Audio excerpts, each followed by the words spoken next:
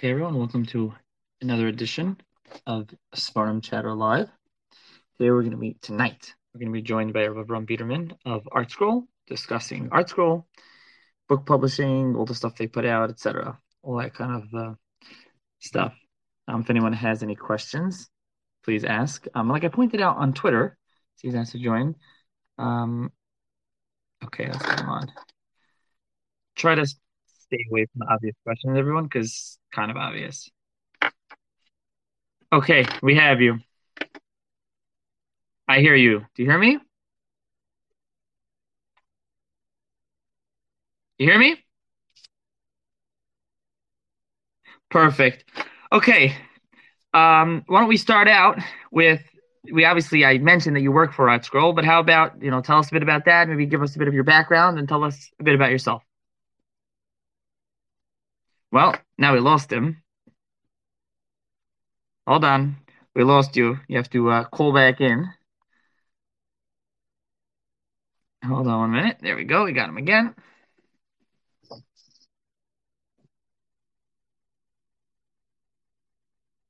Hold on. Now you're there. Yeah.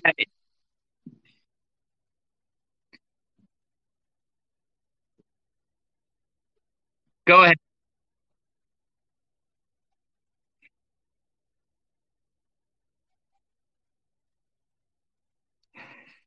Okay. So tell us a bit about yourself.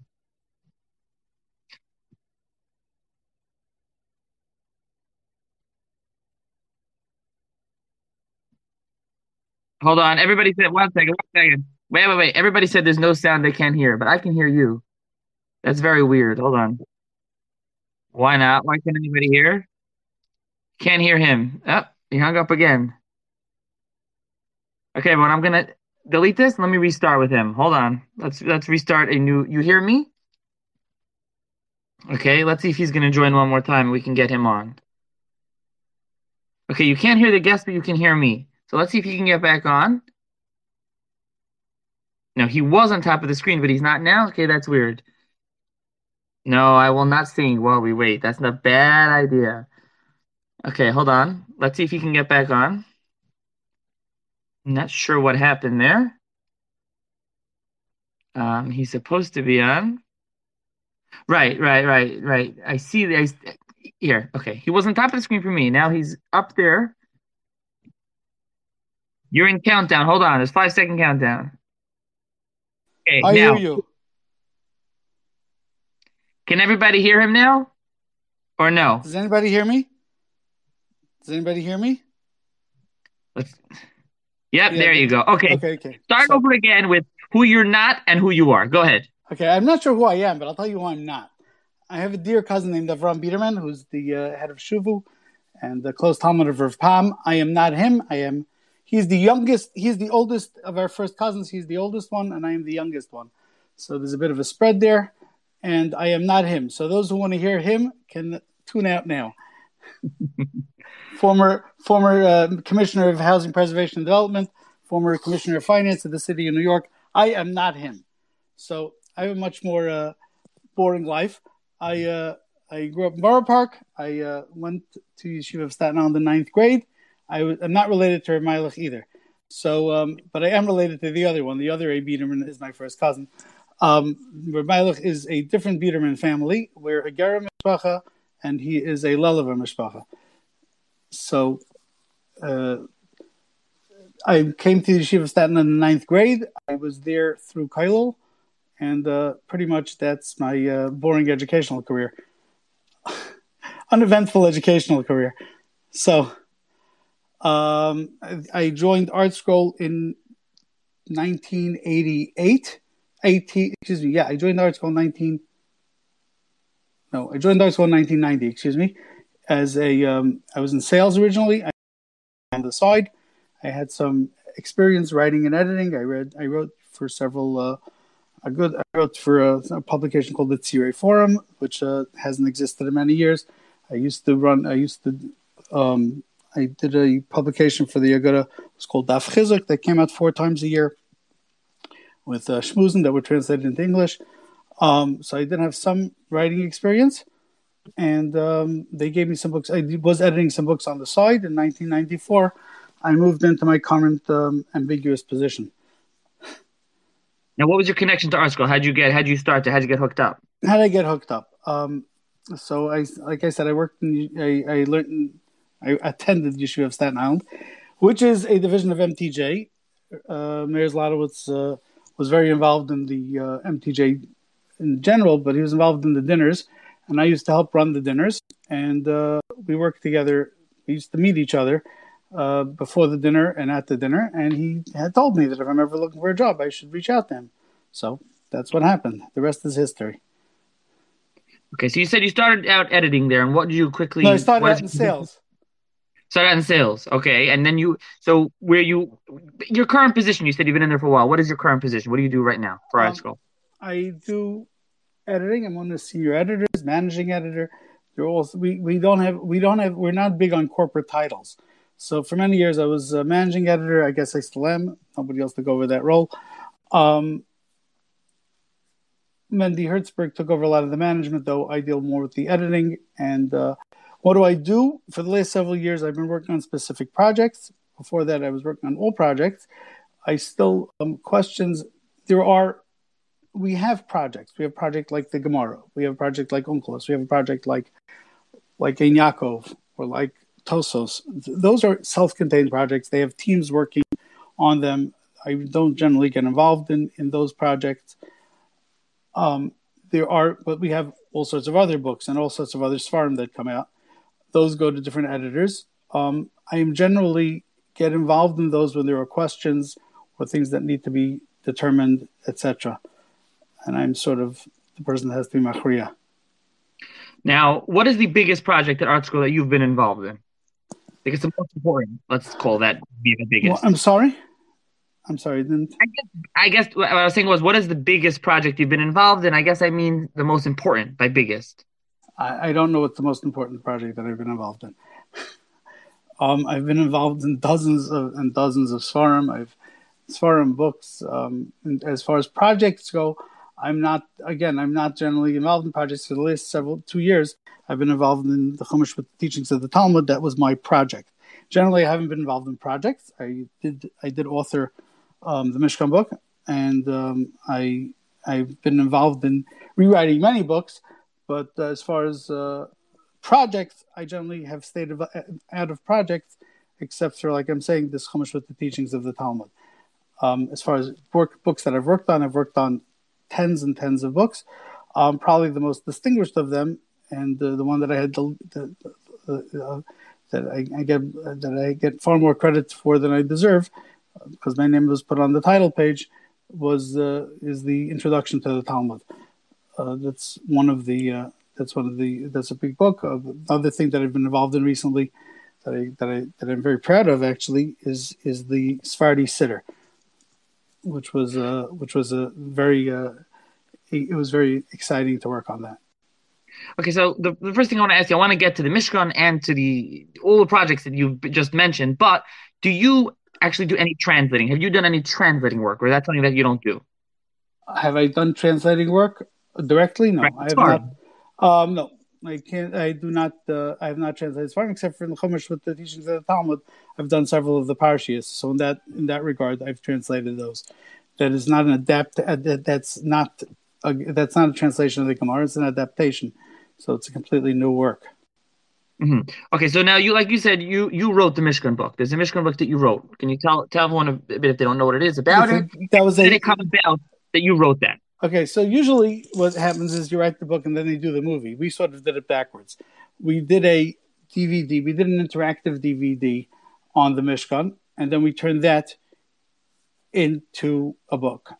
What happened there was I was basically Rabbi Zlotowitz, and decided that I was the guy that was most appropriate to lead a team in developing this interactive DVD. That team included three other big Talmidei Chachamim. Included myself and three major Talmidei Chachamim. Rabbi Avi Gold, who was a long-time ArtScroll author and editor. He now does freelance work. Rabbi Menachem Silber, who's one of our Gemara editors, and Rabbi Meir Goldstein, who was a good friend of mine and also a major Talmud Chacham.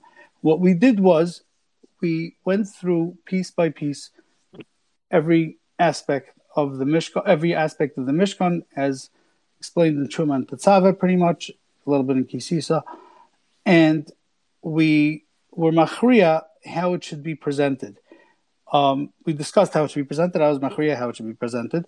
It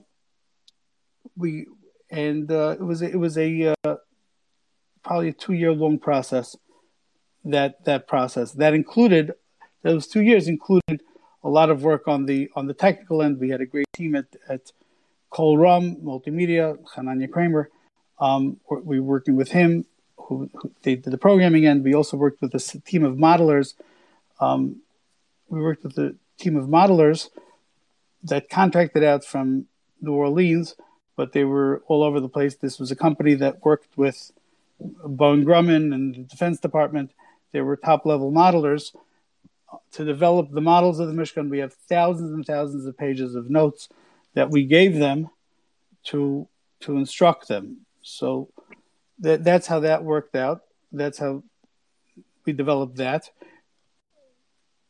And after that came out, we decided to turn that into a print book, and that was my task.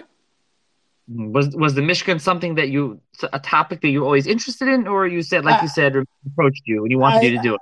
I have to admit that when I was 13, I learned Masechtas Midas. I learned it many times since then, but I cannot say that I was one of these guys that was like a real geek building the Mishkan, in my spare time. No, I was not one of those guys who was very into it. I'm a person I'm a visual person, and I like interpreting what I learn into something that I could see in my mind. So I guess that's why they felt perhaps I should do it. Gotcha. Now, you mentioned previously that the new introduction to the Talmud, which came out, is something that your name is on the front. What was your involvement with that, and what can you tell us about how that came about? That came about. That's been a project that's been on the stove since the Gemara project, almost since the Gemara project began. It came with fits and starts. Ultimately, it was really what it turned into was an introductory volume. It was originally seen as a reference volume, and it sort of developed. We felt that it would be more helpful as an introductory volume, and as an introductory volume where we'd give the background, we'd give all sorts of information. We may at some point do a reference volume as well, but right now we stuck with this. This developed over many years, and like I said, it took on many different forms over the years. As any project, it's organic. It's something that develops, and you see what direction it's heading, and how it will be most helpful to people, and you make that what you feel will be most helpful to people, and that's the direction that you take it. This book is essentially a project that it includes several different books. It's the biographies, it's the history and the background, it's the historical background, it's the material in the back, the Hakdama the Rambam to Mishnah Torah, the Hakdama the Rambam to Seder Zerayim, and the Geras Rav Shiragai. Now that's essentially 5 different books right there in that volume. Now, what was your involvement with the project exactly? My involvement with the project was I wrote some of the introductory material. I put together some of the introductory material. I managed a good part of the flow, and I edited quite a few of the biographies. I'd say most of the biographies have my hand someplace in the middle.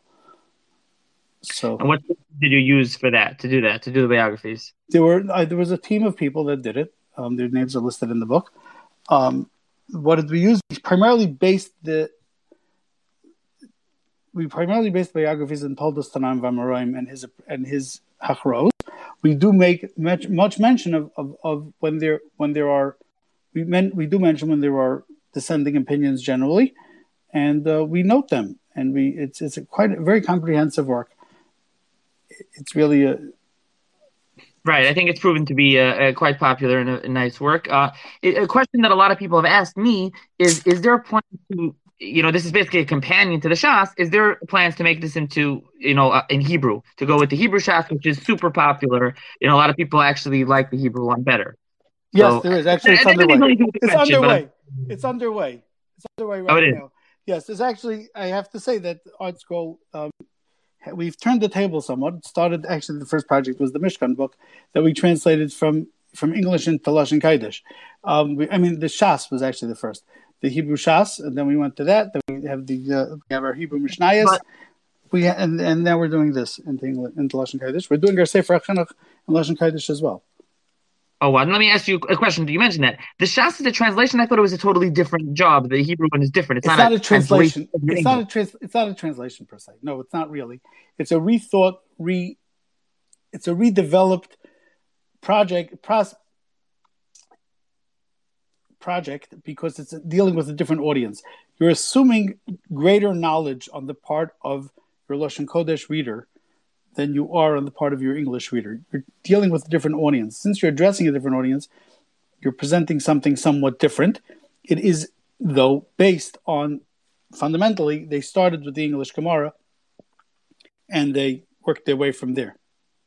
Right. Personally, I don't use either one, but I do like the Hebrew one better. I mean, I guess there's someone with the yeshiva education, the Hebrew one is much more geschmack, more enjoyable to use. So the ArtScroll Shas you don't use is the Hebrew one. Okay. I don't use either one, but what I want to ask you. So now in regards to the introduction, will it be a translation or will it be also a reworked edition as well?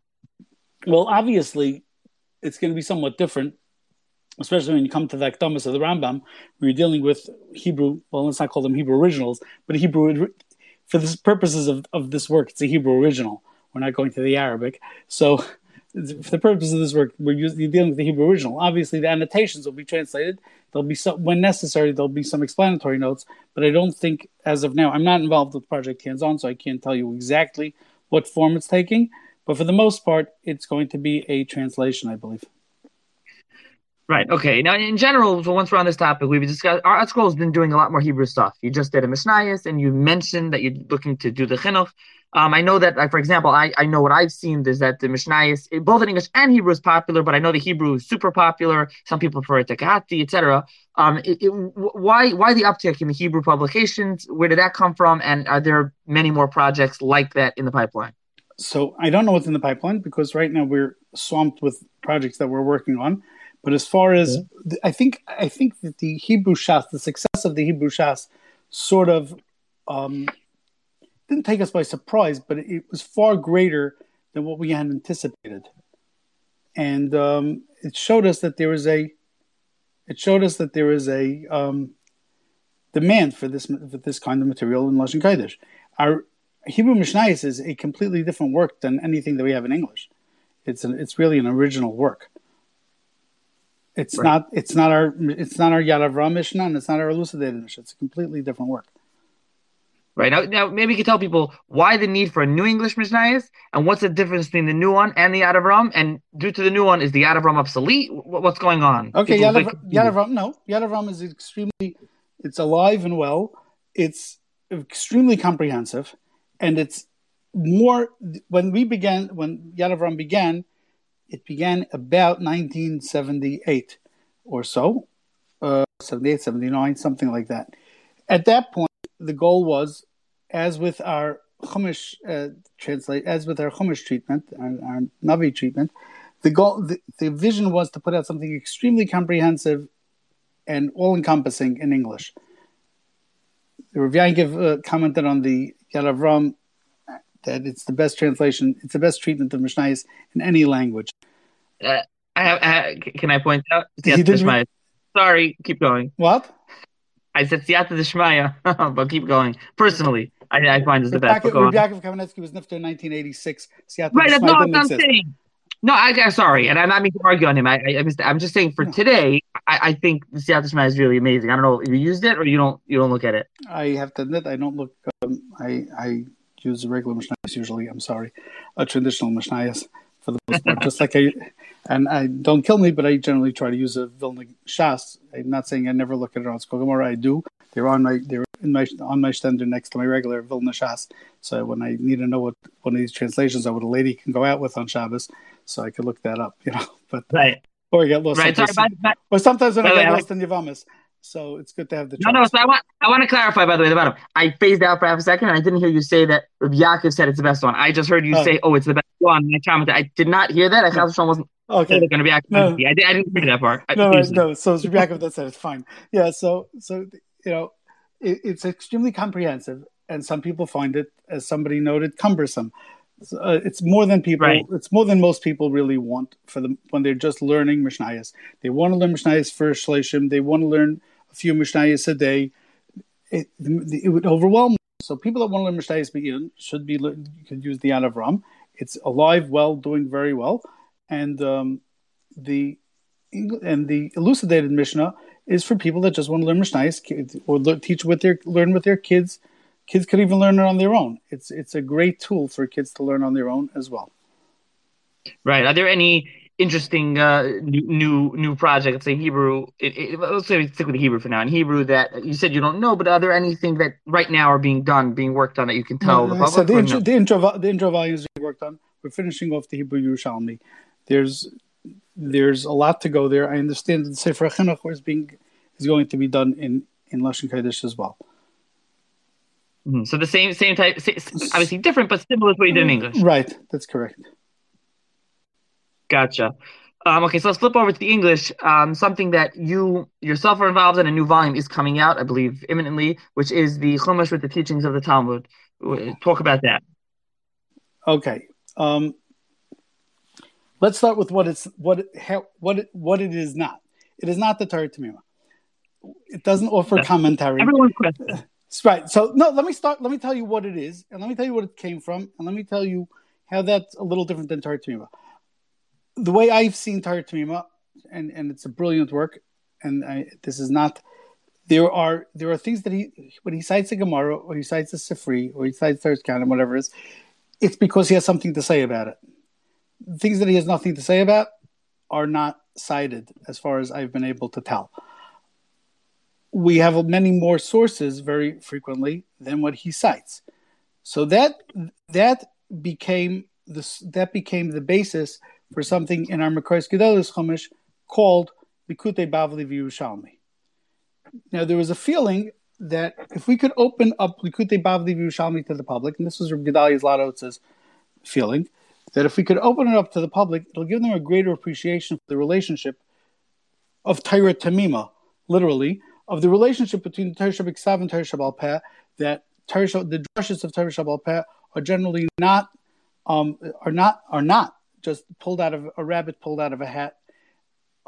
They're based on something. Sometimes it's a smachta, sometimes it's a limud, but sometimes it's a drasha. If we could show people, if people can have a chumash that shows them, and I think this came from Rebezi Monk, the point that if we could show people where a mitzvah comes from in the Torah, so they'll realize that this mitzvah is, this pasuk, that's where that mitzvah is from. So it opens people's eyes. The goal was not to take our Gemara, or perhaps the original vision may have been to be you closer to our Gemara, but to just take our Gemara and snip it out and put it here wouldn't help anybody. So what we did was we did a total adaptation of the Gemara, and we explained the Gemara as though it was a Rebbe teaching it in class. It gives you the background. It gives you the. Yes, I know that's what he writes in the introduction to Torah Tamima, but so here we're doing it for the English audience. There is an English translation of Torah Tamima. I'm not discussing other people's works or other works by other publishers. This does not translate the Gemara. This explains what the Gemara is saying. Because the average teenager could pick this up and read it. Right, to jump in, the question would be, okay, so why didn't you guys translate Torah Tamima? I mean, that's what you're saying, meaning to that guy, why didn't you just redo that? But yeah. So because we have many more Gemaras here than the Torah Tamima has. That's what I'm saying. And what we do in the English volume is explain the Gemara. We give you the background that you need to know. We give you what you need to know to understand the Gemara, and we do it in a very non-technical, very simplified way. So we explain, for instance, Tanai Kafel without using any technical terms in our explanation. We don't discuss stipulations. We don't use legal terms. Our Gemara uses very precise language because it's translating the Gemara. We are not translating the Gemara here. We're explaining what the Gemara says. Though we don't editorialize on the Gemara. And so you're not quoting Torah Tamim. We're not quoting Torah Tamim. Right, he's not in there. This has nothing to do with it. Our goal is to explain what the Gemara is saying. If you want to look at Torah Tamim's Chedushim, you could open up a Torah Tamim and look there, either in the English one or the Hebrew one. But this is not the Torah Tamim. Interesting. And now Bamidbar is coming out shortly, right? Bamidbar should have gone on press today. It should be out next week sometime. Okay. Something that another bunch of translations that you're doing, I'm curious why, and can you talk about them, are the Tosfos and the Ein Yaakov. Okay. There's tremendous... Let's start with Tosfos. Tosfos, there's a tremendous demand for people, especially people who are learning Daf Yomi or who kids are in yeshiva and kids are learning Tosfos. People are learning Daf Yomi for their second time around or third time around. They'd like to get a better grip on what's going on. Tosfos is a complicated limud because it requires knowledge of sugyas throughout Shas. Basically what Tosfos generally does, right, is he cites a Gemara someplace else and he questions either what Rashi is saying or the Gemara here, and he was Reb Chaim before Reb Chaim, the Bali Tosfos. They explain differences or they address apparent contradictions. They raise questions from other Gemaras, and you need a lot of information to properly understand the Tosfos. Our Tosfos holds your hand through this. It gives you the background. It explains the question. It explains the answer. If a Rebbe is teaching it, if a father is learning with his son, or a person who's learning Daf Yomi and he has limited time and he can't look up all the sources, this is a great tool for a person like that. That's right. What Tosfos is about. Right. Is this something? How would you say? I know you don't want to talk about others, but obviously Mesivta already did this in Hebrew, not in English.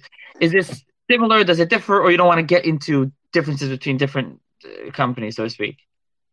Without addressing the question directly, I will say it's substantively different. Okay. I think there's a lot more information here. I think there's a lot more necessary information here, and I'll stop at that. Okay. Now, another thing, I would assume that the plan is to finish Shas. So the question would be, I guess, is it may be hard to carry it around. I'll take an example. His mother has something in the regular Shas called Madur Mercheves, right? They have their standard, and then they have, so to speak, the Yeshiva Guy edition with a lot of extra stuff. Would there one day down the road be something to ArtScroll to say, okay, well, obviously Tosfos is a separate regular Gemara, but maybe make a Mercheves edition to add the Tosfos into the actual Gemara in the back, or that will expand the Gemara by many more volumes, or no such idea. Right now, I'm never going to say never. We never know what's going to be. Right now, it's not in the planning. Our Tosfos volume on Makis, which is 24 blot, is 700 pages. It's a little difficult, if you do a Mercheves. You make Makis 2 volumes, and it means that means Sanhedrin is going to be 8 volumes or 9 volumes. Talk about cumbersome. You may as well, get a truck. I guess it would be a separate, right? What I mean is it would be a separate item, basically for shuls or base measure should be very useful. Instead of having the separate thing, it will all be one in one Shas. Obviously, the Shas would be 150 volumes. Maybe it's ridiculous, but I'm just throwing out an idea. Well, right now we're not. Right now we're not there. So I don't know. We don't know how. Right now we're doing Tosfos on more popular Masechtas. I'm not sure. Somebody asked. I don't know what the next Masechta is. Actually, I forgot. I had known a few weeks ago, but I don't remember anymore. I've been busy. Shakua I've been Shakua in Chumash teachings of the Talmud. I've been in quarantine I was in quarantine way ahead of the curve here. And Vayikra came out, and then we went straight into Bamidbar. So I really haven't had time to look around much. Right. So, and another question is, and this one, I don't mean to be critical, just doing the Ein Yaakov, and I'm not chas v'shalom putting down Ein Yaakov. It's a super important thing. I have a nice edition of it, but there used to be Ein Yaakov Shirim, etc. Art Scroll probably part of this is that they turned the Daf Yomi became the sensation, and Baruch Hashem, it's wonderful. And today, so to speak, as someone put it to me, in Yaakov Yidin or Shas Yidin, they learn Daf Yomi now. People don't go to in Yaakov Shir. No one really uses it so much anymore. What exactly is the plan? What is the purpose of what they're doing, translating the in Yaakov now? What exactly they're is not, the? it's okay. So let me address I know, that. but to be fair, it's not a drastically different translation. It's not a critical, comparing the different Gersayos to the Yaakov and the Shasers there is. And half the sefer is just Hebrew printed in Yaakov. I mean, what exactly is the purpose? Who is the target audience here? The target audience is a person that wants to get a better grip on Agadata, and a person who wants to understand lessons that he could take this Agadata, that he could take to the bank with him contemporarily. You are a fan. I know you don't like the size. You really don't like the size of our medrash, but you know that the medrash has tremendous insights and that brings tremendous value. Terrific. And terrific. Right, right. And those insights on the medrash, and those insights, and we've brought those insights into our Chovos HaLevavos, we brought it into our Mesilas Yesharim, and that is a tremendous part. That's a tremendous component of this Ein Yaakov project, or the insights. Correct. So why not just publish a Agada companion, so to speak, on Masechtas? Why translate Ein Yaakov, which again is extremely chashuv sefer, but it's not really used? Why translate Ein Yaakov, and it's going to be numerous volumes that people just I was told they should just carry this together with their Masechta, to Daf Yomi. Really? I mean, I don't know. Maybe you didn't say that. Obviously, someone else said. Why not just make a separate volume then? It's a good question. This is it. These are business decisions that are made, but this is the way we felt we should do it.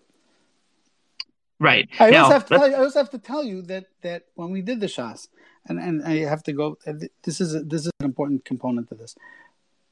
When we did the Shas, the insistence of the Gedolei Yisrael was that we include the Tzuras Hadaf there, facing the pages. And in Yaakov, it's not realistic to do that, but to keep a Tzuras Hadaf of an Ein Yaakov daf, even though there's no Tzuras Hadaf, but to keep an original work that somebody could learn in that and refer to the back when he wants to, I think is an important component as well. It's something that we can't ignore. People, again, we are an aid, as we write in our Gemara on the cover. It's an aid to Talmud study. It's not a replacement for a Rebbe. It's not a replacement for a Chavrusa. It's not a replacement for a mentor. We're not here to just say Torah Menachas Karen Zavius and everybody Misha Yavei Lilmoid Yavei Vililmoid. It's not what it is. We're here to help somebody. We're not here. The ikar is to learn it in the original and to understand it based on the Mefarshim and on the Gedolei Harishainim and on the Achrayim. Not to the Art Scroll should. We're not here to be the king of the hill and have everybody learning with Art Scroll and not learning everything that they should be learning. Right. So you mentioned Medrash, and something that I've asked you many times. I'm going to ask you for other people as well. The Medrash is terrific. I don't own Art Scroll like sets like that, but that's something that I want to buy. But for some reason, Chamish Megillas was made into small.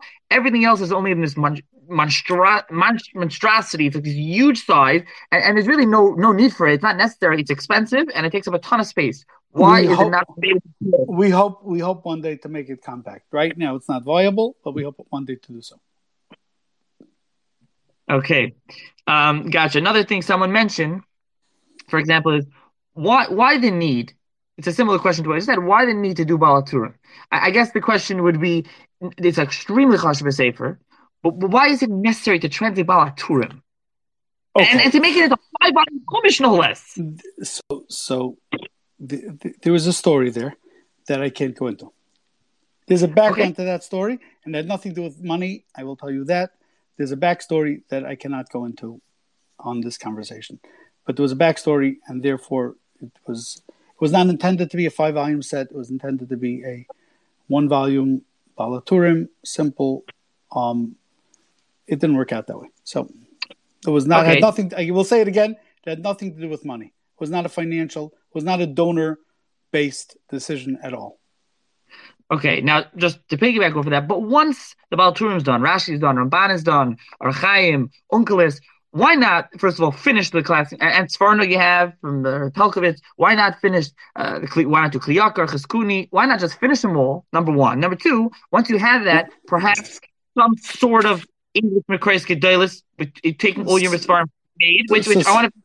Which 1 second, JPS tried to do, which is not good. We're not going to talk about other people, but yeah, why not try to?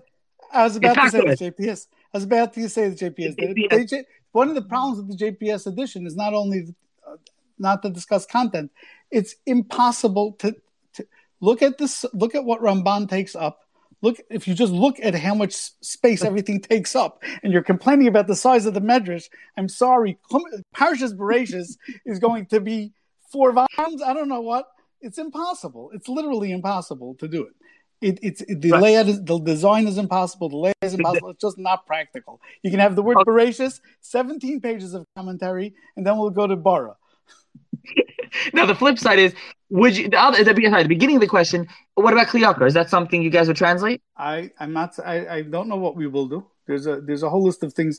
We have a very long wish list of what we'd like to do and what we feel that we can do. Frankly, my own opinion, I'm not speaking for ArtScroll, is that people ask us why we don't do Ibn Ezra. I think anybody that learned Ibn Ezra knows that it's such a major part of it is diktuk. It's virtually impossible to translate it to English. I'm not saying it's impossible. I said virtually impossible. And to make sense of it, you'd have to have a diktuk lesson on every pasuk, on many psukim. And that's my answer. Again, I said that's a Ram Biederman's opinion. That's not. I did not. I'm waiting for the ArtScroll Rabag and the ArtScroll Moreh Nevuchim. But seriously, what's with you mentioned Chovos HaLevavos. Is Chovos HaLevavos something that is being worked on? Sha'ar HaBitachon is being worked on as we speak. So multiple volumes on each sha'ar? I don't know if it'll be one volume on each sha'ar. Right now, Sha'ar HaBitachon, I believe, will be one volume, and it should be coming out in the upcoming months. Mm-hmm. And another, did ArtScroll ever think about doing, let's say in Hebrew, Sha'arei Tshuva, Mesilas Yesharim, Chovos HaLevavos, because the English Sha'arei Tshuva, Mesilas Yesharim, everyone loves such an addition? Would they think about, now you did Mishnayos and Hebrew stuff? Would there be a thought of doing something like that in Hebrew? I'm sure there are thoughts about a lot of things. Right. I mean, serious thoughts. I'm serious. Everything with time. Everything with time. We have X amount of staff. That's not to say that we can't expand staff, but it's very hard to expand the staff when you have a team, when you have people that are in the groove, that know the style that you're looking for. It involves a certain confluence of several factors. The ability to explain a Gemara, let's take the Gemara for instance. It involves not just knowing how to learn. It involves knowing how to explain a Gemara and reduce it to its basic essence, essential pshat. And that's something that a lot of people can't do. There are a lot of people that could translate, and there are a lot of people that could learn, and there are a lot of people that could explain things. But having all those things in one person and being able to do it in a literate way is not something that's easy to come by. And it takes time to break in staff and to work with staff. And our staff of Talmidei Chacham are wonderful people again, and that's not to say that nobody ever joins, but we have a working, and you have a certain capacity that you could handle and you could manage, and you can only manage so many projects at the same time. There's a lot going on. There's always a lot going on, and as things develop, as things clear through the queue, as they say in Britain, other things take their place. Right. So we've discussed Hebrew translations, English translations. ArtScroll is doing something new. I assume so. It seems pretty new, which is that you've actually done a Mikrais Gedolos, and you're just about finished your Nach, which is no English, no translations, no Pirushim, just the text relayed out with Nekudas, etc. How did that start? Why are you doing that? And are there other projects you would like that ArtScroll would be looking to do? I don't know what we're looking to do yet. Right now, we're still trying to finish. We're finishing up Ksuvim. We're up to Chamesh Megillas. We're waiting for that. We put out Esther. We're going to be putting out Rusim Yitz Hashem, and we're going to be putting out Rus, we're going to be putting out Echa. Exactly when the Chumash Megillah as a whole will come out, someplace around then. So let's leave it at that. I can't do an exact time because I don't know. How it came about was that there was a sense that we could bring something. We added some things like the Bavli Yerushalmi. We added also something called the Kutei Mitzudos in the Gemara, in the Chumash, in the various Navi and Nevi'im and Ksuvim volumes. We've brought together pretty much almost what everybody else has included. We tried to, and added material that has generally not been included. We felt that we could reproduce a classic work in a new edition that will add a lot to simply in terms of graphics, in terms of layout, in terms of clarity. I was just speaking to a Rosh Yeshiva last week, a very yeshivish Rosh Yeshiva, and I was getting shidduch information for somebody about one of his Talmidim. And he was telling me that how he loves that the Mekayis Gedalos is menukad. It adds so much for him. And this was a person that I absolutely would never have expected to say that. Now, I'm not going to discuss other publishers by name, but here I will say that there are many menukad editions out there of many works. I cannot use most of them. The Nekudas literally get in my way. I find that the Nekudas and our Mekayis Gedalos does not get in our way. Our original plan was to come out with an edition without Nekudos. And what the feedback that we got was that it is completely unnecessary. I know, Nachi, that you're grimacing and you don't agree, but I have to tell you that most people from the feedback that we've gotten, seem to agree. It would be very simple for us to put out an edition without Nekudos. It would be great, but it seems for most people that it would be a commercial failure. So there's no purpose in it. Yeah, I'm sure. Listen, I can't buy it because of that. I mean, because there really a need for Cheskuni Menukid. I mean, come on, it's ridiculous. But okay, listen, everybody, to each their own. I hear you. The two questions though that I do want to ask you, besides for Menukid, is two things. Number one, a thing that people have been upset about is that the Tolos Aaron was removed, and why? Because we have the whole thing. We have Likutei Bavli Yerushalmi on the bottom. I was told by someone who looked at this. Not everything is there. Everything is in there. I don't know. I didn't work on it, so I can't tell you. But any Maramakim and Gemara is there. And Gemara is there. Yeah. Okay, Gemara. But so why not just leave until the Saran then? And because because it's Chatzi Dover, you know. Another thing was there any thought? I don't know if you know this. Was there any discussion about putting Masera back in? Unfortunately, Masera today is only really in, I think, the Bar Ilan Mekayis Gedalos. You can't find it, and a lot of Rishonim, really Achronim, actually talk about it. Nobody even knows what it is, and you can't even find the Masera anywhere. Was there any? The original Mekayis Gedalos had it. Was there any talk about that or no? Not that I recall. I don't know. Why? Just it's not something. It's a functional work. I'll put it this way: we don't do academic works. We do functional works.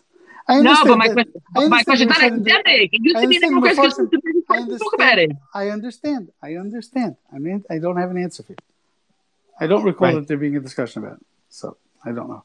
If you'd like, one of our editors happens to be a major expert on Masori. You can call him up. Rabbi Menachem Zilber. You can call him up and discuss it with him. He is a major expert on Masori. Even the Maskilim agree. Okay, we'll get to the fun stuff in a minute. But before that, you recently ArtScroll moved from Brooklyn to Rahway, New Jersey. I don't know if you want to talk about how the move's been. And the move actually worked very well because if we'd been in New York, we would have to been our plant would have had to been shut for the last 8 weeks or so, 7 weeks.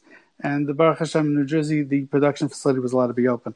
So, is that because of New Jersey law, or that also because you can have safe, social distancing? Because it's probably, I imagine, it's bigger. No, it's actually because of New Jersey law. But yes. We do have social distancing here. Yeah. Right. Now, Tavon, ArtScroll is one of the very rare that you actually publish your Sparman books here, right? Not most publishers in Eretz Yisrael and ship it here. You guys print here. Is that correct? We do print most of our stuff here. Most of the material is printed here. Our Mekayis Gedalos is printed in the Eretz Yisrael Mekayis Gedalos, and the Gemara's Mishnayos, our Hebrew-only stuff material that is printed, that sells in Eretz Yisrael, is generally printed in Eretz Yisrael, actually. We have a few reasons that we produce here. First of all, scheduling-wise, We have control of the schedule. We have our own bindery. At this point, we have our own printing presses for the most part. We still do outsource many things, but large runs, etc. But we do many things here. It gives us full control over schedule. We finished editing a project yesterday. It could be in the stores tomorrow or the day after tomorrow. Right. So I wanted to talk about that. I know that ArtScroll you like you mentioned, you have your own printing presses. What does that mean exactly? We have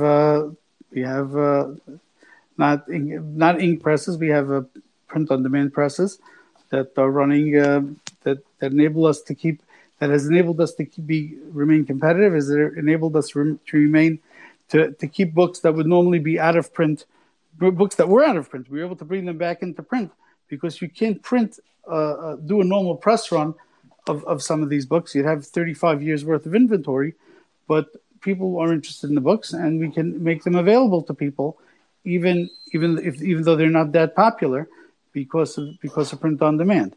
It also enables us to get books out, reprints out quickly, generally, etc. Right. Also, I've heard that, let's say, if someone wants to make a large order on something, technically, you could just go and print it for them and have it ready for them in a few days, and you don't have to stock it. There are a lot of scheduling. There are a lot of my list. There are a lot of scheduling things. If there were issues that we have to do something, if there's an error, we can change it quickly on the fly and correct it. Things like that. Okay, someone asked a good question there. What's the deal with the impression versus edition? If the edition is the same, what's going on? The impression. Originally, and generally still today, when there were many changes made in a book, either editorial or content or whatever, typos or whatever it is, we generally call it a new edition. Generally, when it's just we fix a couple of things and we're just reprinting it, that's an impression. Gotcha. Okay, so I guess let's get to more the stuff we left out. We have not talked about ArtScroll biographies. Everybody wants to talk about that, I'm sure. The first thing that someone asked me this question, I thought it was a good question. I don't know if there's an exact answer. Maybe you have one. He asked me best-selling biography of all time. I guess he means for ArtScroll. I don't know off the top of my head. I really don't know off the top of my head. Right. So you have no idea. No, I haven't. I off the top of my head, Rav Moshe is probably the best-selling biography. It was for many, many, many years, and it probably still is. What biographies right now are in, or that you know of, or can you say, obviously, are in development? Biographies in development. Rav David Trenk, by Gissinger. I believe there will be a biography of the Novominsker Rebbe. We just came out with a not real biography. It was more his lessons of his life of the Pnei Menachem. Just rolled out this week. We did Rebbetzin Jungreis a few months ago, which leaves you to. We'll get to it in a second. Someone asked also, would Klugman put out any new biographies? The only ArtScroll biography I own is the one of Shlomo Hirsch, because I think it's the best one. But anyway. He's an Anikel, and he spent tens of years writing it. And perhaps if some other Anikel of some other Gadol spent tens of years researching a biography, it would come out the same way. It is a more academic biography than most. Yeah. So to address the issue of the word that you didn't use, that you meant to use, is hagiography. So hagiography, what's the name? As I told you separately, D. Bash's buddy, the conservative clergyman, nailed it. We don't write hagiographies. Hagiographies are about saints. We write about heroes. We don't write Moifson books. We've turned down a very lucrative a book that we could have done. It was published by somebody else not long ago, a biography of a specific Rebbe that we did not do because it was bang, zoom, gee whiz, Moifson. That's primarily what it was. That's not what we're looking to do. We're not looking to tell you about. We're not telling you that people that great people haven't done great things. But that's not what we're doing. We're telling you the lessons of their lives, and that is an outgrowth. That's the footnote. That's the footnote to their Mesiras Nefesh. That's the footnote for their dedication to learning. That's the footnote of them overcoming their challenges. We don't write that they didn't have challenges. Anybody that's read any biography since the very, very first one or two biographies, every one of our biographies discusses the challenges that they had to overcome, that the difficulties that they had in their life. Many of them had personal difficulties. Many of them had cultural difficulties. There were everybody had to overcome different challenges, and those are discussed because that is the lesson to be learned from their lives. Even if they were born brilliant and even if everything else, they had other challenges to overcome in their lives. Correct, but they're also not, obviously academic, but they're not rigorous. They're not critical in any sort either. Right, because the purpose is to inspire and to teach lessons.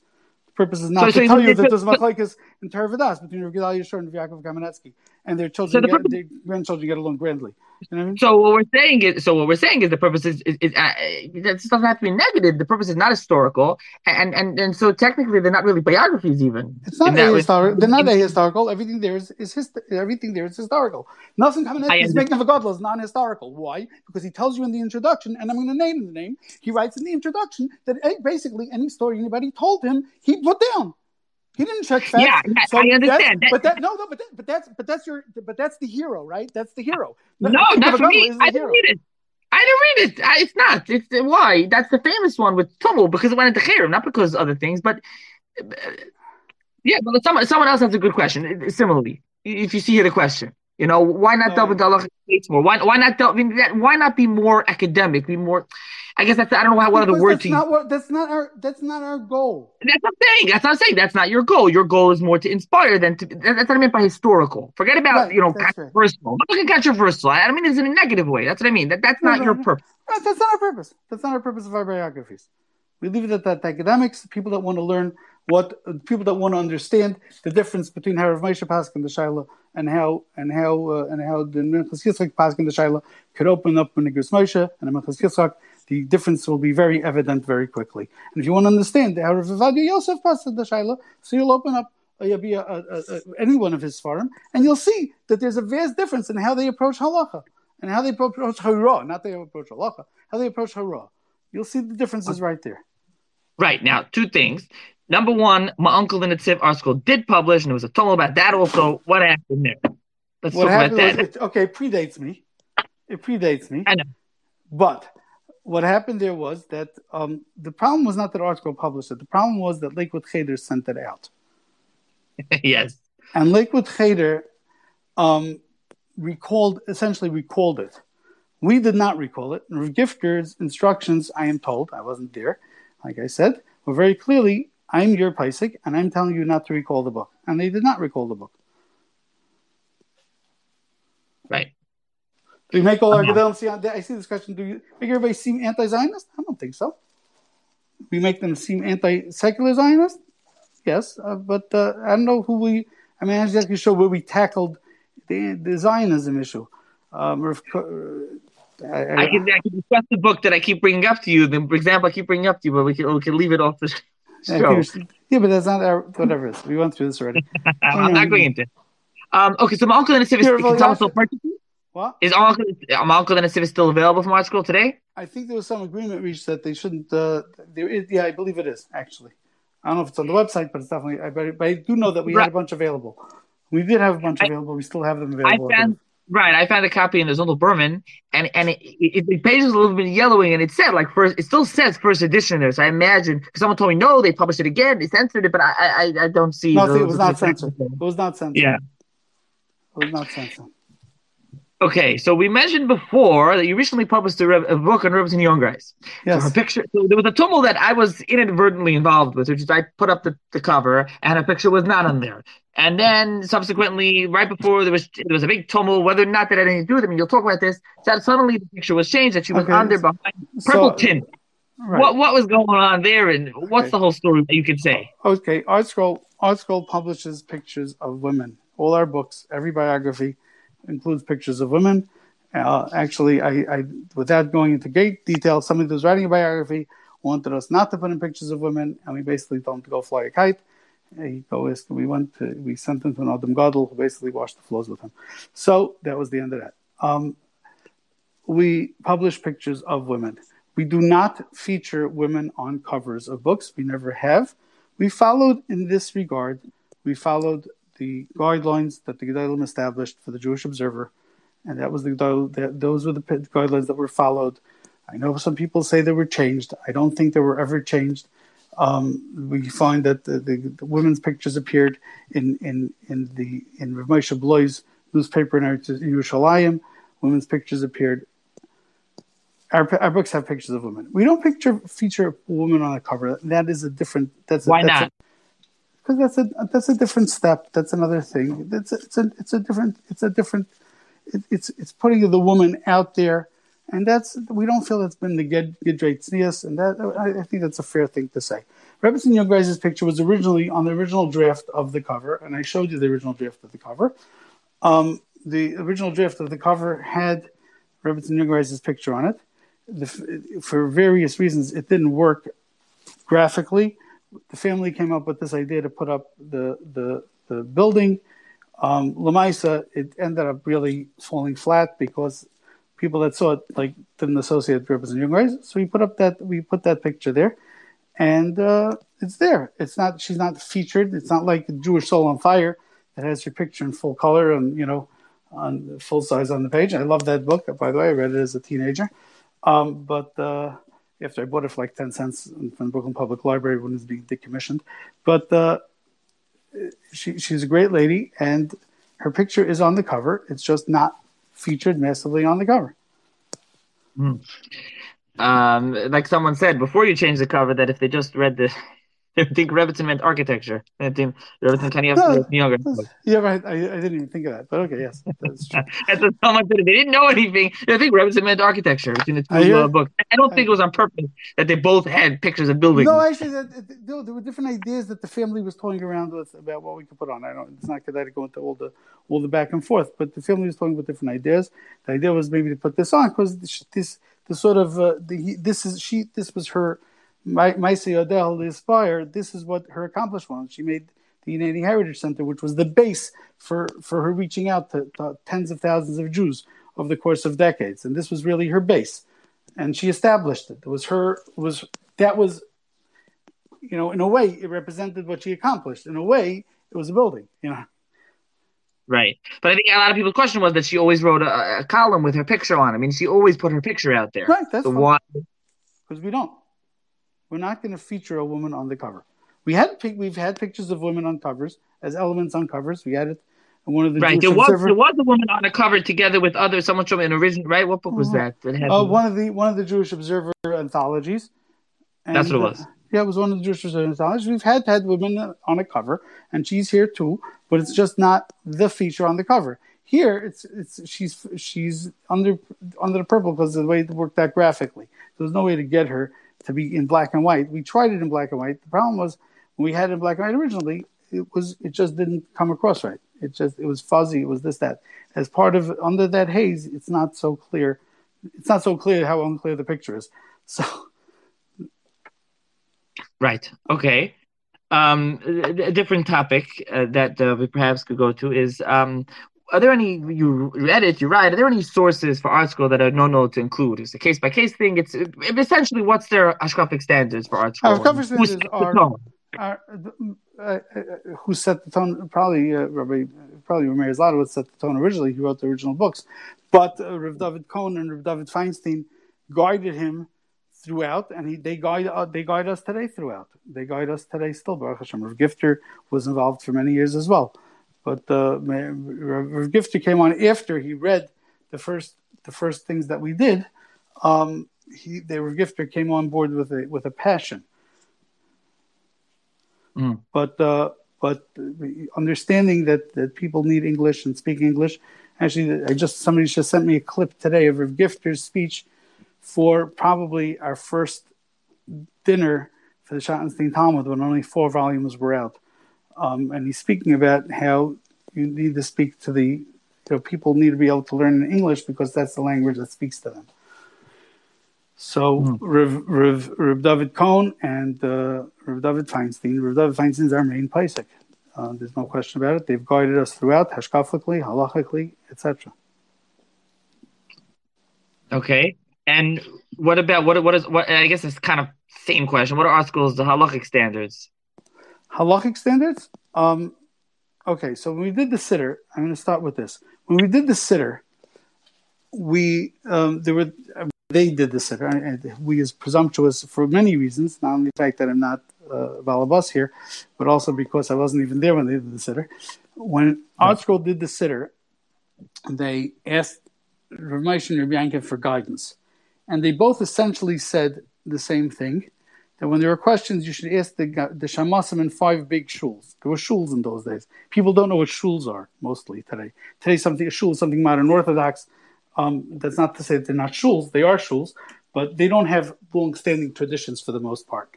Shuls in the good old days had gabboim and shamasim that knew the ritual. They knew the rituals that were passed down in the Messiah in these shuls, and what the minhagim were, and what you said and what you didn't say. And they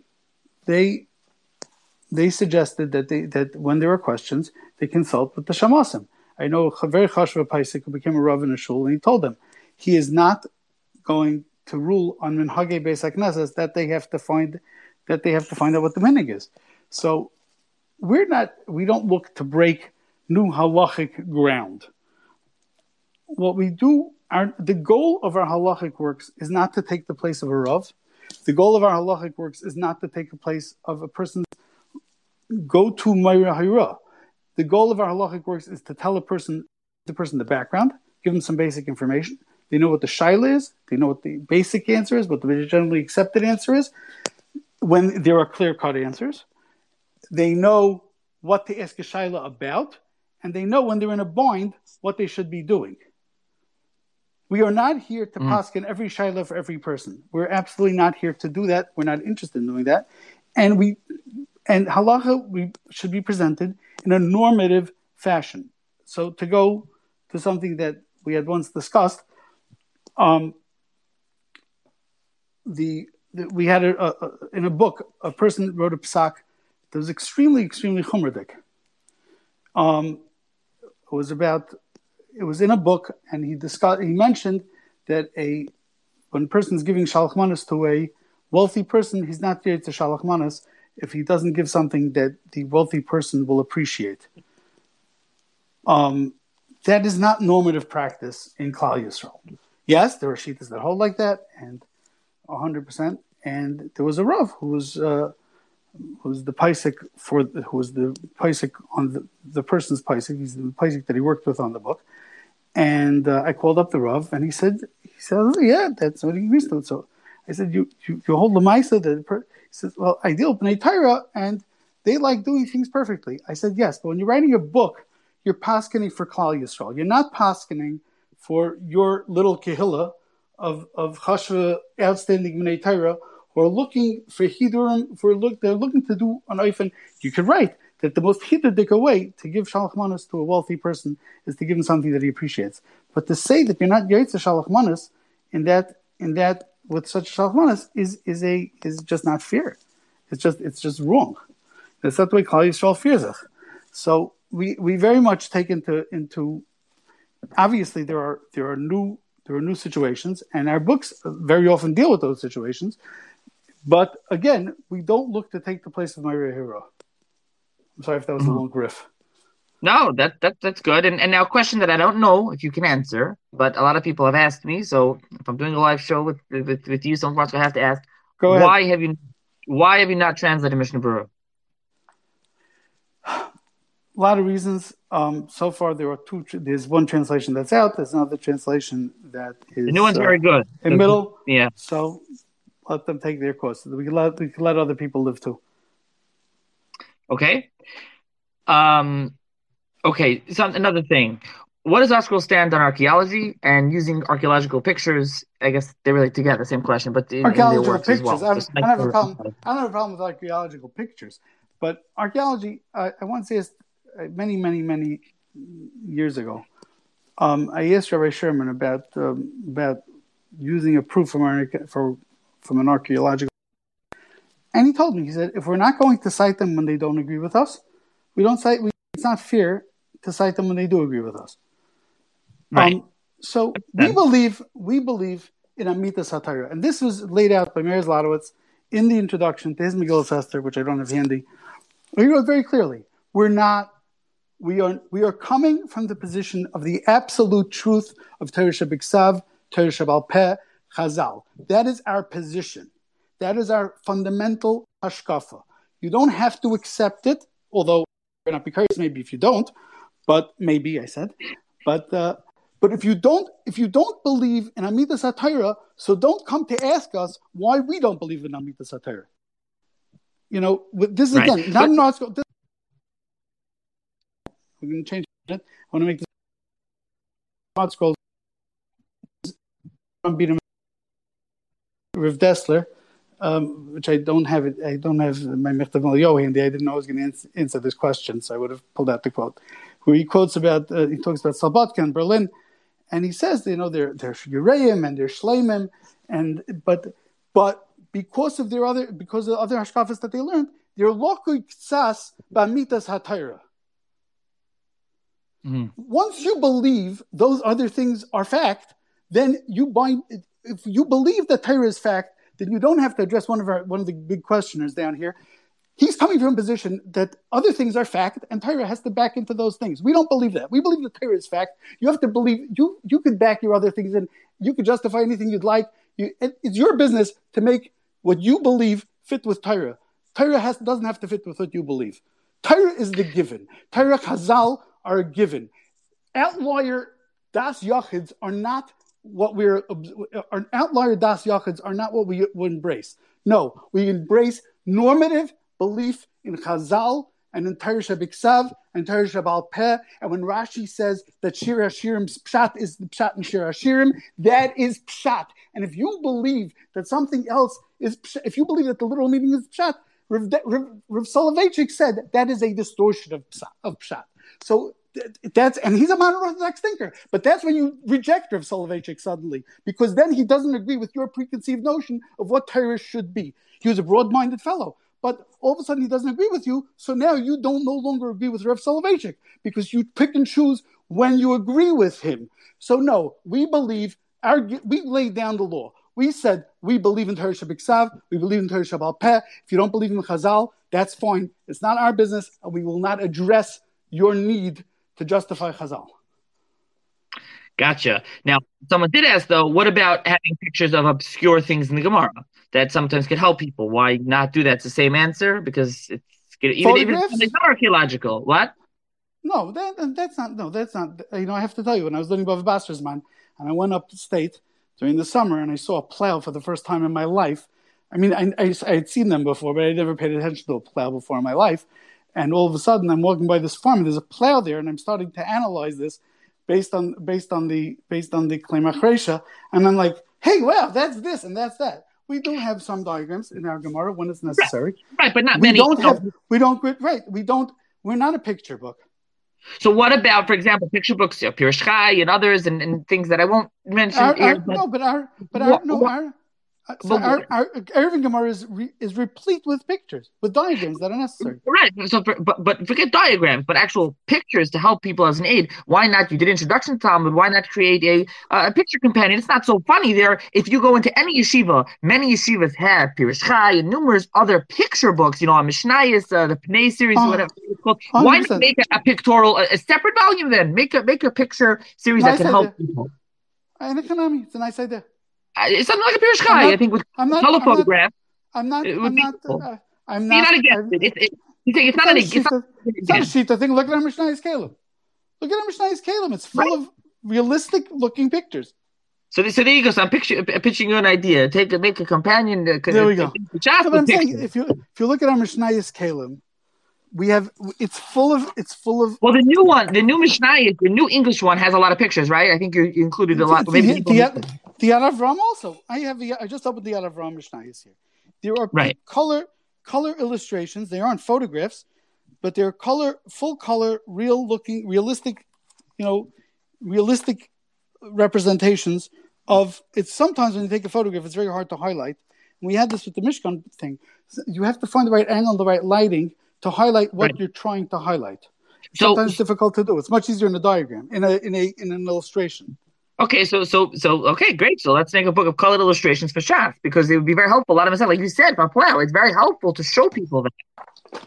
Well, maybe we have a diagram in the Gemara. I don't know. Like I said, I don't generally use I'm sorry, I don't use the ArtScroll Gemara generally, and so I don't know. Maybe we have a photo. Maybe we have an illustration of a plow there. I don't know.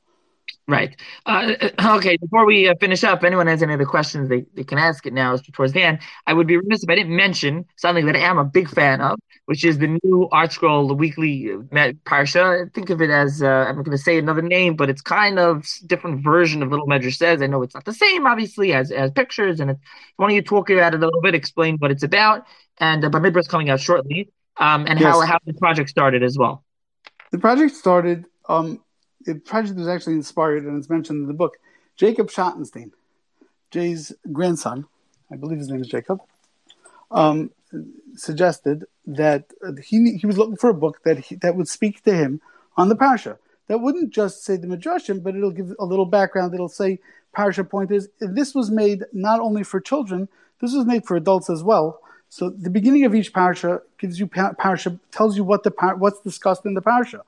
Many people come in Friday night, they come to the table, and they don't even know, they know what parsha it is, but they don't know what's going on in the parsha, and they have to discuss, and they want to discuss it with their children or their families, and this really gives you a nice idea of the topics that are covered in the parsha, a list of what's discussed in the parsha, and then it goes through the parsha, and brings down different chazals, midrashim, it tells you different things, it has a whole bunch of sidebars, and did you know kind of information that enhance the knowledge of the parsha, and very often incidental things. When we discuss Nadarim in Matos, you'll see that it discusses Nataris Nadarim on our Rosh Hashanah, which is something which is the way people it doesn't say that this is the normative Nataris Nadarim, but it does say this is someplace that you see it in real life. When it discusses Brechas Kehanim, you have an illustration there of something that kids certainly could relate to, but even adults very often don't relate the text to what they see in real life. And right. This book makes it very real. And kids do love it. Kids do love it. Yes. Yeah, and I want to say that even as someone who I do the parsha every week, and I learn it with my parsha, I just took it myself, and especially now in quarantine with my son, I find that it's very helpful actually to teach a kid the parsha, even a little kid. You can read from it. I feel it's very, very helpful. It's really nice, and looking forward to Bamidbar. Is first of all, it's going to be out on time for Parshas Bamidbar or after? Do you know? Okay, so I just got word yesterday that it's going to be a few days late. It'll be out for NASA. We are those people that have standing orders, or if you place an order for it, I believe that you will get. We did print a separate. They're just printing a separate booklet of Parshas Bamidbar now, to give out to people that are ordering it. So I should order it now, and I'll get the Bamidbar booklet. Yes. Okay. Also, the rabbinic board is essentially of David Feinstein right now. Gotcha. And one more thing on that is the one more thing on the measures, is the Dvarim coming out this year or no? Vayikra is next. No, Vayikra is next in line, and then we're doing Dvarim. Would there be thought to? I know you guys have the Medrash Rabbah, but would there be thought of doing something like this? Even though this is for adults as well, but doing something like this for even an older audience, for adults, a similar type of project. This was viewed originally as a hybrid project. It's been accepted by kids. We've had this in the reverse with our Chinuch Sitter, which we produced for children, and it was adopted by adults. So the things don't always happen the way we anticipated them. Sometimes they take on a broader audience, and here we anticipated that that adults would be using it more. I think this is perfectly usable by adults. So I can't tell you what. Again, I can't tell you what will be. I'm not a Navi. Right. Another thing that I realized also that I forgot to talk about, ask you about the series that you have on Chumash and Nach, the white white. What happened to those? They were nice, and they just so we only have Bereshis, Vayikra, and the rest we forgot about. And Nach not even finished. What's going on? They still worked on. It's not. It's forgotten about. What happened? It's not being worked on currently. The investment, those were written with blood. They were written. It took years and years to write. It takes an investment of years and years, and it's simply not viable. there's not enough interest to justify it at this point.